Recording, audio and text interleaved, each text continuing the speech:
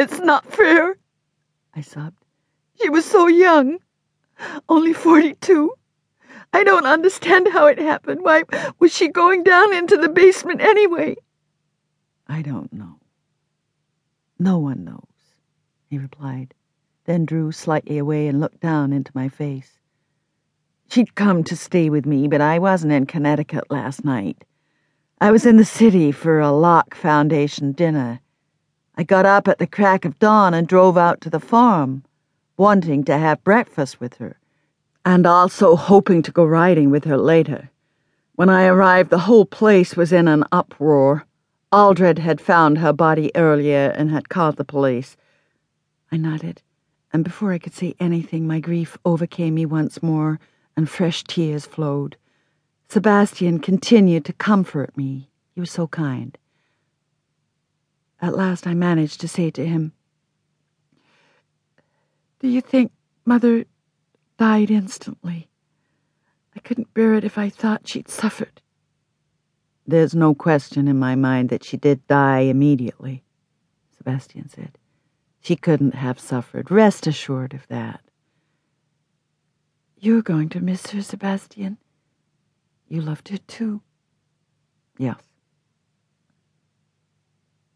I buried my face against his chest and held on to him as if he were the only thing I had left in the world. In a way he was, and he was my safe haven. Sebastian stroked my hair, smoothed his hand down my arm, continuing to murmur gentle words. I pressed myself even closer and felt as though I were somehow drawing strength from him. We sat together like this on the balcony for a long time, and eventually a kind of peacefulness drifted over me, and my tears finally ceased altogether. But he made no move to get up, and neither did I. At one moment, I stiffened inside and held my breath, hardly daring to move. Something quite strange was happening to me. My heart was pumping rapidly. My throat had gone dry and was suddenly constricted. The blood rushed up into my face. I understood exactly what was happening, understood myself only too well. I wanted him to stop kissing my hair and kiss me instead. I wanted his mouth on mine. I wanted his hand stroking my breast, not my arm. I wanted him to make love to me. Without knowing it, he was arousing me sexually, and I discovered I didn't want him to stop. I did not dare to stir in his arms. I did not dare to look at him. He could read my mind. He'd always known what I was thinking ever since I was a little girl. And so I continued to sit there, waiting for these extraordinary feelings to subside. I was confused and embarrassed.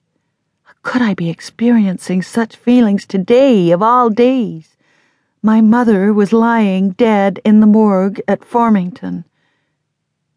I shuddered inside. Sebastian had been her lover for over 6 years, and now I wanted him for myself. I shuddered again, hating myself for my dreadful thoughts about him, hating my body, which was so betraying me at this moment. Thankfully, at last, Sebastian's arms slackened and he let me go.